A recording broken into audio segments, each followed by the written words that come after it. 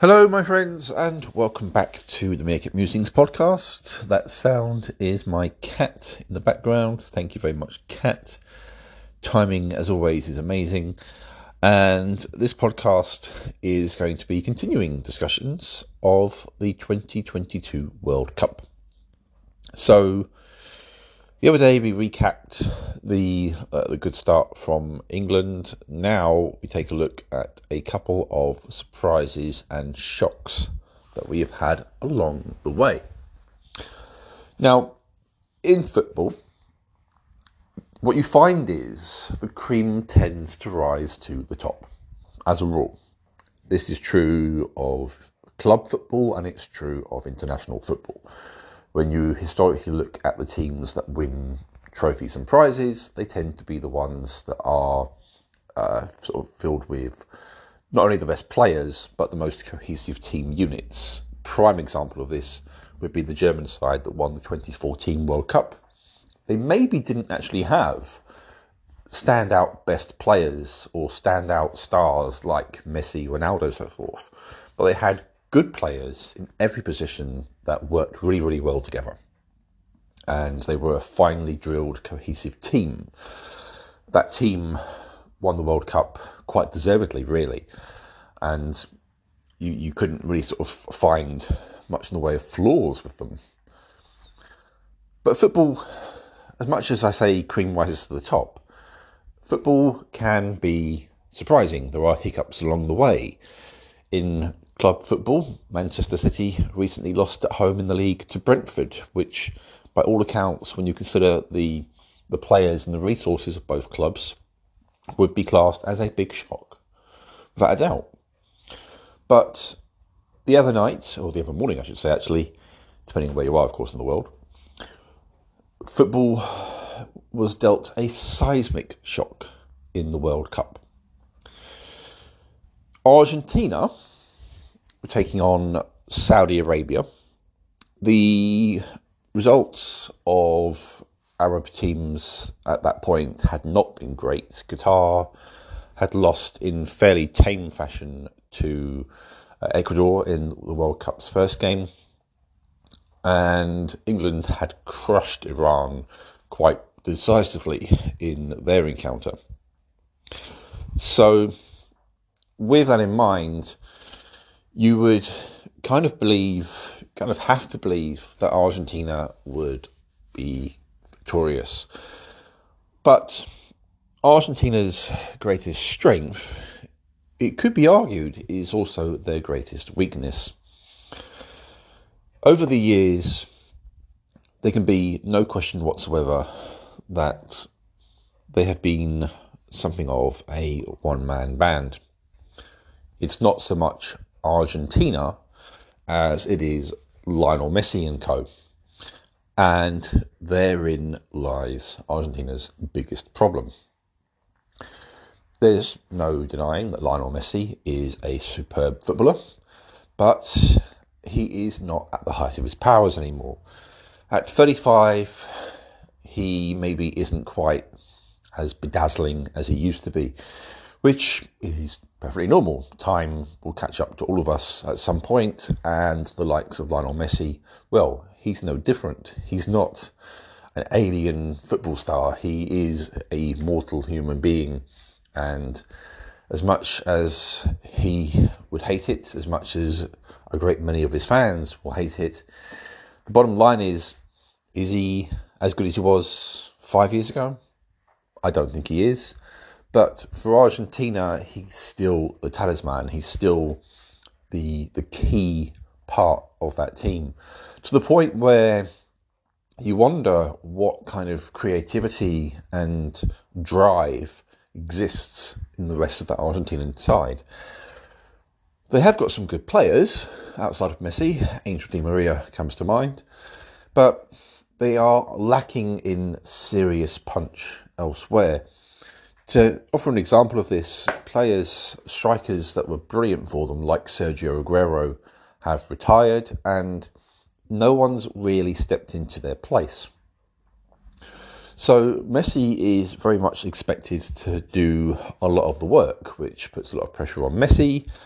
And the rest of the team just don't necessarily seem to be quite up to the task. What's interesting is Argentina were being billed as pre-tournament favourites, but on the back of the result they had a couple of days ago, you kind of feel that's definitely gone into reverse.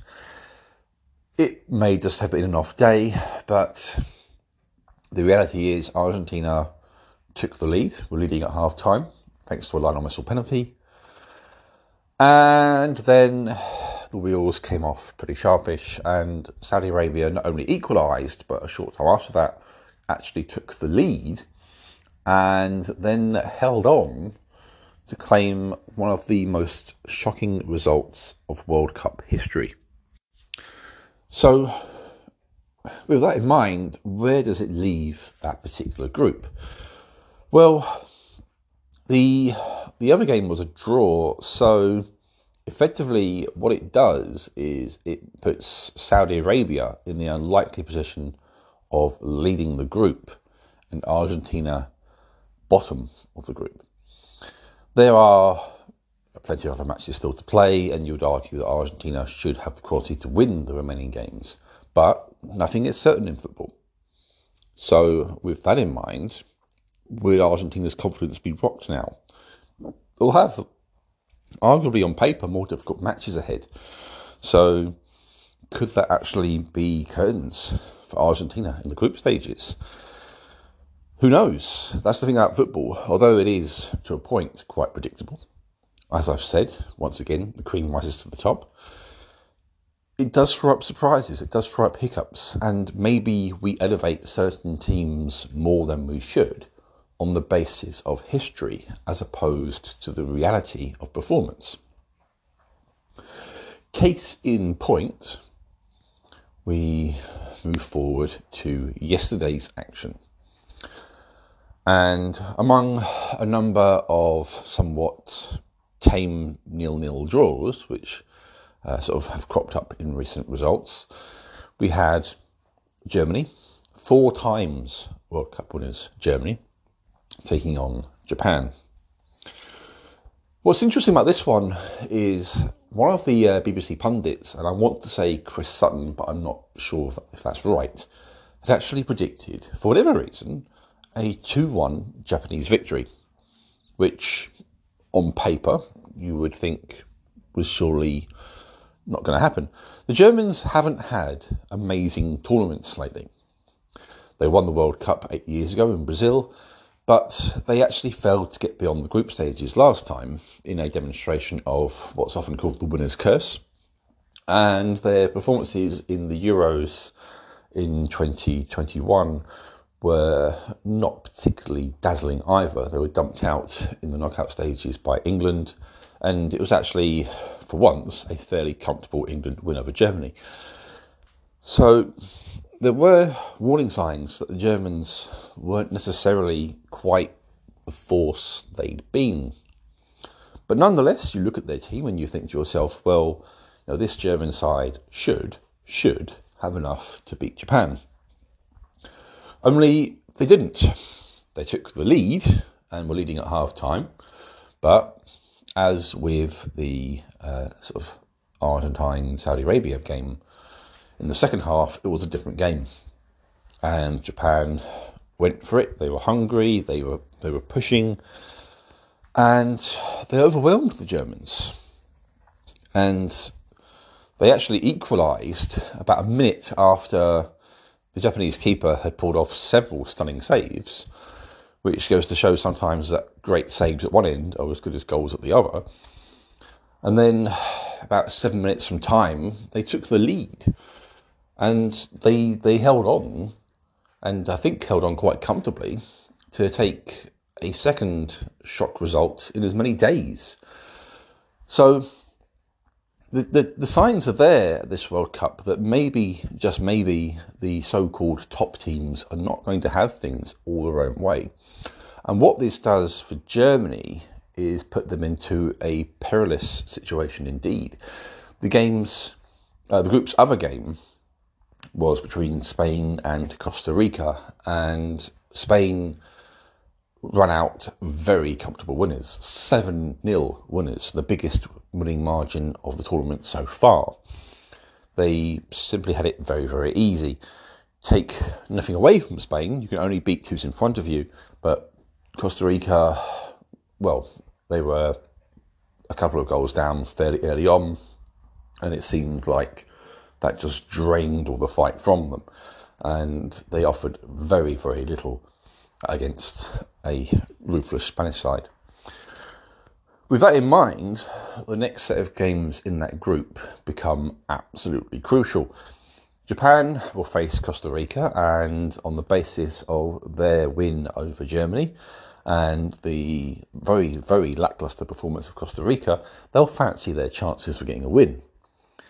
If they win, and if Spain beat Germany, which on the basis of the results, again, you couldn't argue against, then it would mean that Germany would actually be going home at the group stages of a World Cup for the second time in a row, which for a nation of footballers really, a nation with a rich and proud footballing heritage, that would be unbearable.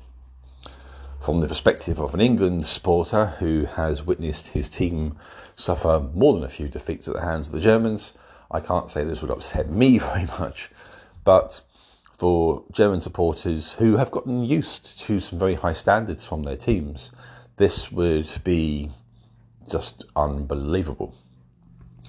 And it could certainly happen. Spain proved themselves to be no slouches. They were hungry, they went for it, they could have easily took their foot off the gas against Costa Rica, but they wanted to keep getting goals. That will give their players confidence, and you've got to argue that they, in principle at least, should have a very, very good chance of getting a win. Football, of course, isn't that simple, and by the time that I come to do a podcast about those games and write about them on my blog, who knows what we will have seen play out. Because sometimes with these things, especially in this unusual World Cup setting, in the winter and kind of riddled with all the issues around that, we don't know what to expect. There are lots and lots of unknowns with this tournament, so who knows what might happen. Germany might win 4-0 against Spain, but nonetheless, on the basis of early results, you'd have to question what might happen to Germany. And that's it really for this particular wrap-up. We'll be looking ahead at some point to the final games of the final opening group stage matches, which will involve Brazil, who of course always have expectations around them, and will also involve the likes of Portugal and Uruguay, and those games will feature the likes of Cristiano Ronaldo and Luis Suarez, players upon whom nations' hopes do rest.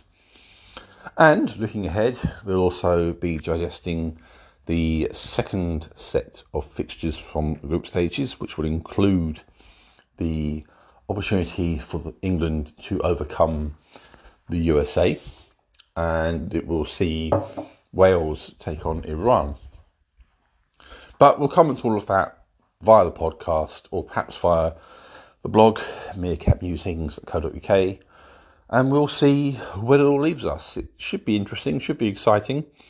I just, obviously from an England fan's point of view, hope those results pan out in the best possible way for us.